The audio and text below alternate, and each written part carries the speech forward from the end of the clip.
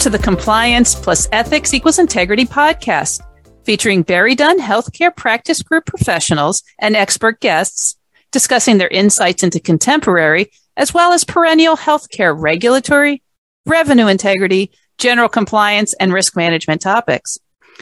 I'm Regina Alexander, Berry Dunn's Director of Independent Review Organization Services. I'm joined for this episode by Berry Dunn Healthcare Practice Group Senior Manager, Cheryl Gregory. In this episode, we consider the unique role of the Board of Directors within effective healthcare compliance programs. Before we get into our discussion, though, a quick disclaimer. The content we discuss in this podcast is based on our professional experience advising healthcare providers, facilities, and other organizations engaging Berry Dunn for independent review organization, revenue integrity, governance program compliance, and credentialing support services. While we may reference specific government programs, Medicare and Medicaid policies, and regulatory guidance, we do not speak for CMS, the HHS-OCR, the HHS-OIG, the DOJ, or any other government agency or contractor, nor do we have the authority to do so. Nothing in this podcast should be considered legal advice. Anyone seeking legal advice on the subjects we discuss should consult their own attorney. Thanks for taking the time to join the podcast, Cheryl. Before we get too carried away discussing the important role of board oversight within an effective healthcare compliance program, would you share a bit about your professional background and your areas of expertise? Sure. I'm excited to be here, Regina. I started my healthcare career as a nurse in 1997 in the medical surgical oncological unit, and then the emergency department, ICU, and the cath lab. And I really enjoyed the adrenaline rush in those specialties. A supervisor asked me at some point, I don't remember when, to aggregate some metrics and audit some of their processes. What an accidental fortune. I hadn't realized how much I enjoyed processes and finding ways to set up an organization for success and predicted outcomes. That led me to become a risk manager and a process improvement specialist. I found that extremely rewarding, putting policies in place to safeguard our clinicians and other stakeholders. These roles were so fulfilling that I decided to pursue law school so I could be a better advocate for organizations and my healthcare colleagues.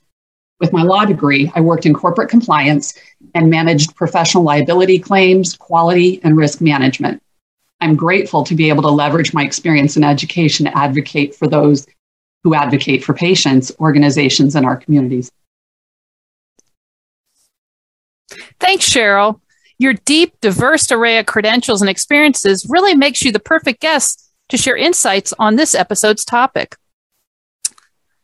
As we know, the foundation of an effective healthcare compliance program is developing a compliance plan that addresses the organization's full panoply of risks as well as regulatory obligations. Chapter 8 of the U.S. Federal Sentencing Guidelines forms the basis for what we have come to know as the 7 elements of a compliance program. With respect to the Board of Directors, according to the guidelines, to receive credit for having an effective compliance program and reduce fines, a Board of Directors must be knowledgeable about the content and operation of the compliance and ethics program and must, quote, exercise reasonable oversight with respect to the implementation and effectiveness of the compliance and ethics program. In a nutshell, what is the responsibility relative to compliance of a healthcare organization's board of directors? Well, in a nutshell, board of directors of healthcare organizations have 2 main objectives as far as the OIG, HHS are concerned. Just 2 simple things: promote quality of care and oversee and ensure an effective compliance program. But having an effective compliance program, according to the Department of Justice, can be a mitigating factor when assessing culpability, potentially resulting in reduced penalties and or more favorable settlement terms. So what does that mean in practical terms?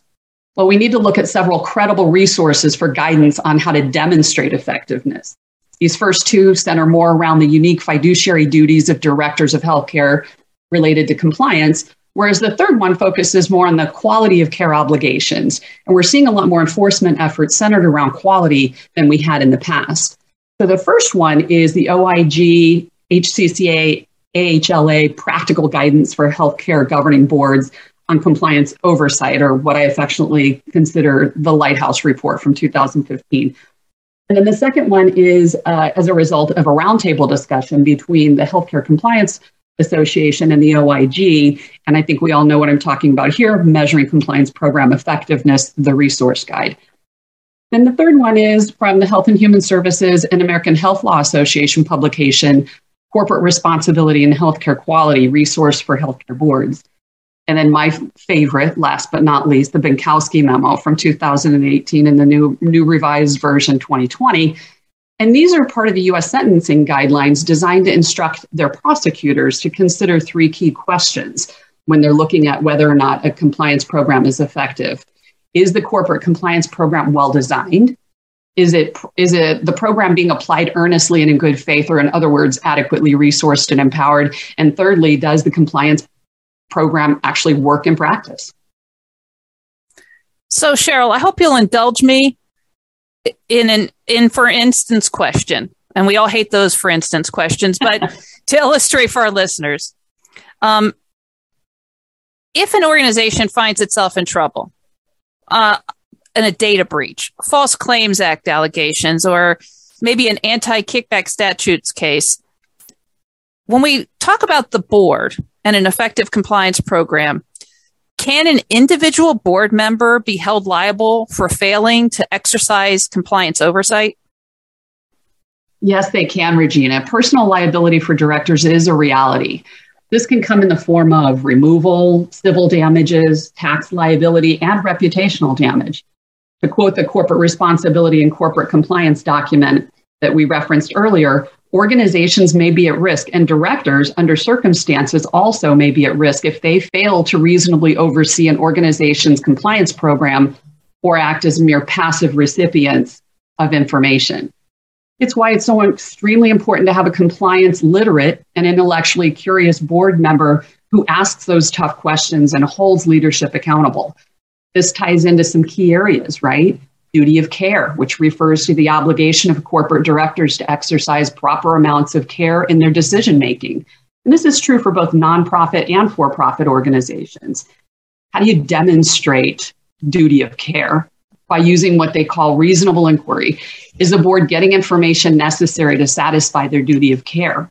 Are they being presented information on organizational performance, patient safety, financial relationship, gain sharing, outcomes management arrangements, those kinds of things? And then whether or not they're using the business judgment rule. Directors generally will not be held individually liable for a decision if they've made it in good faith, where a director is disinterested, meaning objective, not disengaged, reasonably informed under the circumstances, and rationally believes the decision to be made in the best interest of the corporation.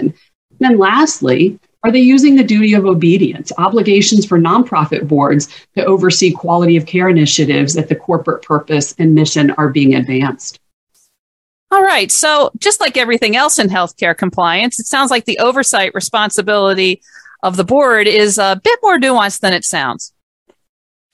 Back in September 2015, former U.S. Deputy Attorney General Sally Yates released what has since frequently been cited as the Yates Memo. That memo addressed individual accountability for corporate wrongdoing and signaled the government's intention to hold decision makers accountable. A year later, in September 2016, there was a DOJ announcement of a significant settlement that provides a point, in fact, that we could discuss. The North American Healthcare Incorporated, a for-profit provider of skilled nursing facility services, reached a $30 million settlement with the DOJ to resolve False Claims Act allegations relative to medically unnecessary rehabilitation services. While settlement announcements under the FCA aren't so unusual, there's several of them a month, in fact, the settlement specifically cited the responsibility of the chairman of the board, and that chairman personally settled for $1 million. Whereas the NAHC example can be dismissed by some listeners because the organization is for-profit and the board included executives knowledgeable about the types of services the organization provides. And essentially, the chairman should have known better regarding the board's obligations, not-for-profit boards are typically comprised of volunteer community members from different professions and possibly not exactly compliance experts, right? So how can not-for-profit healthcare organization board members be held accountable for the oversight of a complex function like regulatory compliance? I hope you can illuminate this, Cheryl. Well, often volunteer directors operate under the wrong assumption that they're insulated from liability based on the voluntary nature of their participation on the board, right?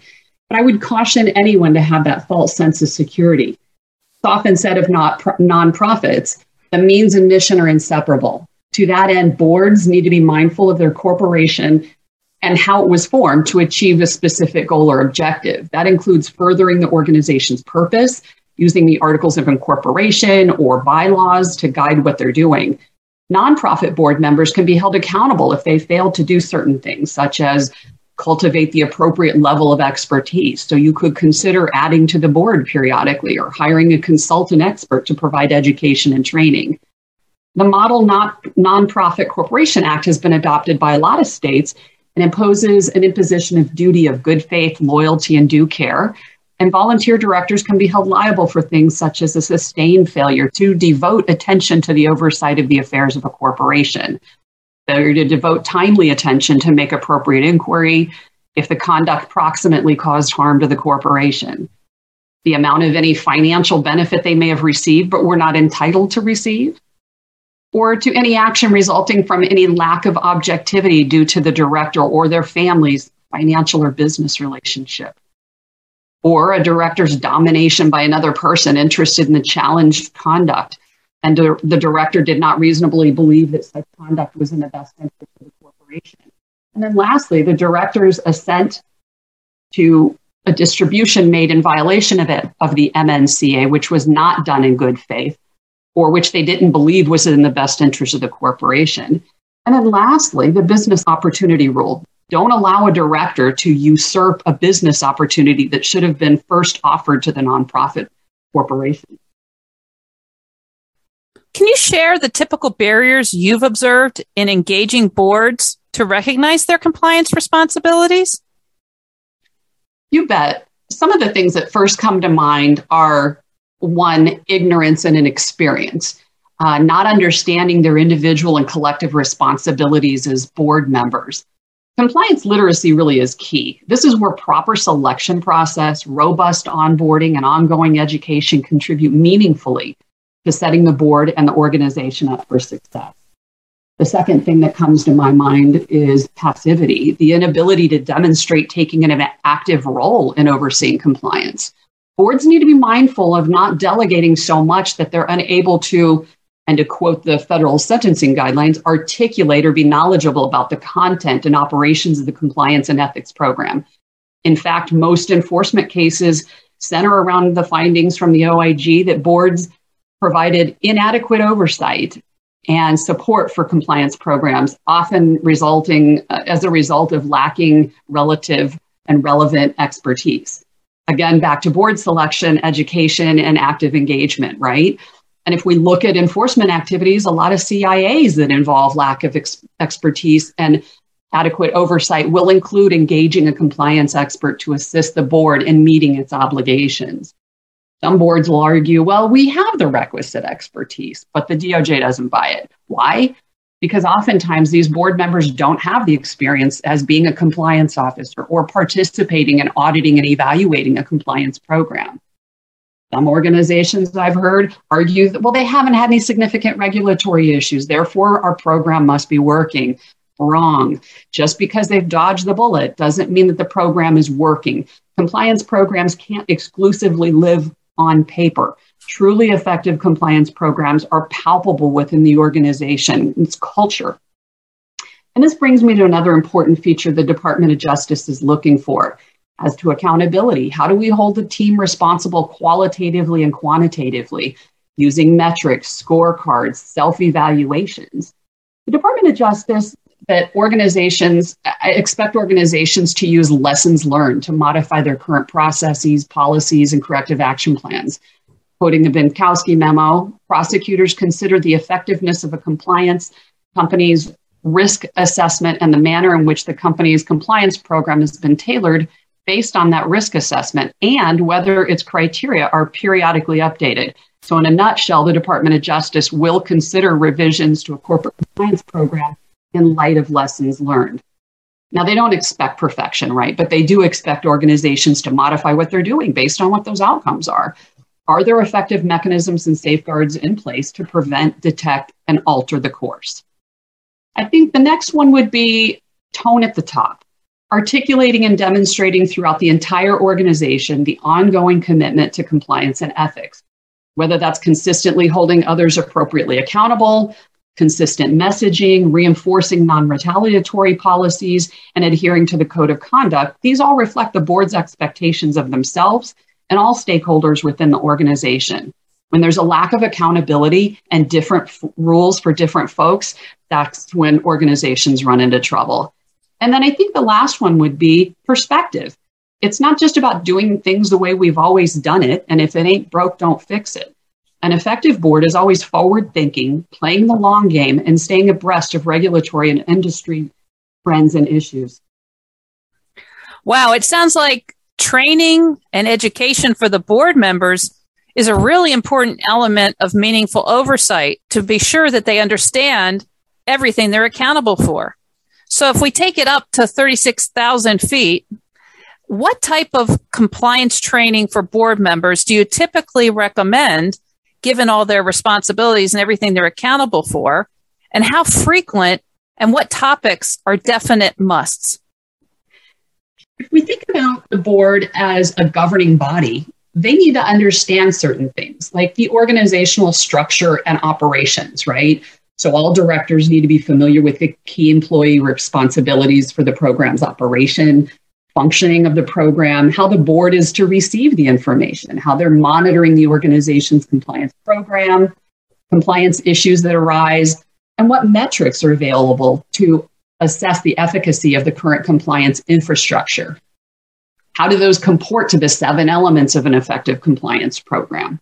How do operations and outcomes align with prosecutorial criterion, right? And Medicare Part C and D contractors also require first tier and downstream entity board members to receive general compliance, fraud, waste, abuse training, those kinds of things within 90 days of their appointment and at least annually thereafter. They also have to understand what their own fiduciary duties are and what the relevant regulations are. So obviously, we've spoken about fraud, waste, and abuse already, anti-kickback, Stark, EMTALA, HIPAA, false claims, civil monetary penalty laws, exclusion authorities, those types of things. And then to touch back on something we mentioned earlier, policies and procedures and codes of conduct. Members of the board need to be familiar with both the substance of their organization's policies and procedures, as well as the mechanisms by which the policies and procedures are revised and kept current. Wow. So, okay, once the board is educated on their responsibilities, how often should the organization's compliance officer be presenting reports to the board? And I'm going to throw in a curveball here. Just for expediency, is it okay for another member of the leadership team, say the CEO, COO, to be tasked with presenting the compliance report to the board instead of the compliance officer? Well, that one's a doozy, Regina. That really depends on the size of the organization, the resources available to them, and the current state of its compliance program. There's really no one-size-fits-all recommendation, but at a minimum, I would recommend that the compliance officer meet directly with the board at least quarterly. As to another member of the leadership team presenting compliance to the board, it's really not best practice. And why? Let's step back for a minute and remember what the role of the compliance officer is. They're there to act as a sort of checks and balances with regard to the C-suite and other leadership stakeholders, right? So I like to think of that type of arrangement if the CEO or COO is preventing the compliance officer from meeting directly with the board as like the fox guarding the hen house. In that scenario, the board could arguably hear very filtered information. Best practice and industry standards reflect that the compliance officers have unfettered access to the board regularly and have the opportunity to meet with the board without the C-suite present.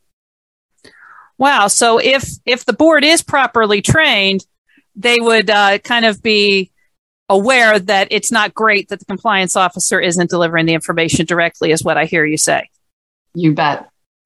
All right.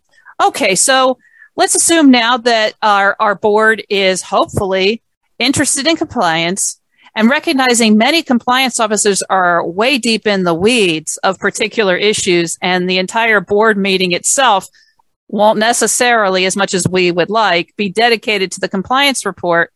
What categories of topics or how in depth should the compliance officer be prepared to go when there are questions from the board members? Sure. So just an overview, I would present program administration issues, right? Barriers and resources, survey results, compliance committee activities, screening of employees, vendors, and third parties, high-risk issues, including general and professional liability claims and potential compensatory events, training efforts as results, as well as lessons learned. Remember, there's a balance between informing and reassuring the board that appropriate measures are being taken to address system vulnerabilities. And then I would explain to them about what investigations are going on, what turnaround times we have, what the results are, what reports are involved, regulatory remediation efforts, disciplinary efforts, root cause analyses, and failure modes and effectiveness analysis activities that are conducted. And we need to be prepared to articulate an overview of each component, avoid unnecessary detail. The board's there to govern and hold accountable, not to manage operations. Well, that's a great point, because I think sometimes it's tempting to give a whole bunch of details, but really it's more of an overview, but being prepared to answer questions. Seems like we could chat on all these subtopics around board oversight for hours. And Cheryl, I think you and I actually have. We have. But as our time together draws to a close, what are the top takeaways you'd like our listeners to think about with respect to board oversight in effective compliance programs? I think I'd have to say, be actively involved in compliance and set ethical standards. Be that safe person others can come to with their concerns, or where they can learn how to navigate unfamiliar territory. I think oftentimes we are thinking of ourselves as that complaint box, but oftentimes we're also those people that have to or are lucky enough to be able to mentor new and emerging leaders. So we need to know that we're mentors and be able to help them navigate that unfamiliar territory. Be sure your board can articulate the efforts being undertaken within the organization to further the mission and the vision. And I think lastly, I would leave the listeners to establish clear and candid methods of communicating risks and opportunities to the board. Great tips. Thanks for sharing your insights, Cheryl. In the description area of this episode, we're including links to several resources that we've mentioned that compliance officers and current healthcare services organization board members may find helpful to learn more about the roles and responsibilities of boards within an effective healthcare compliance program.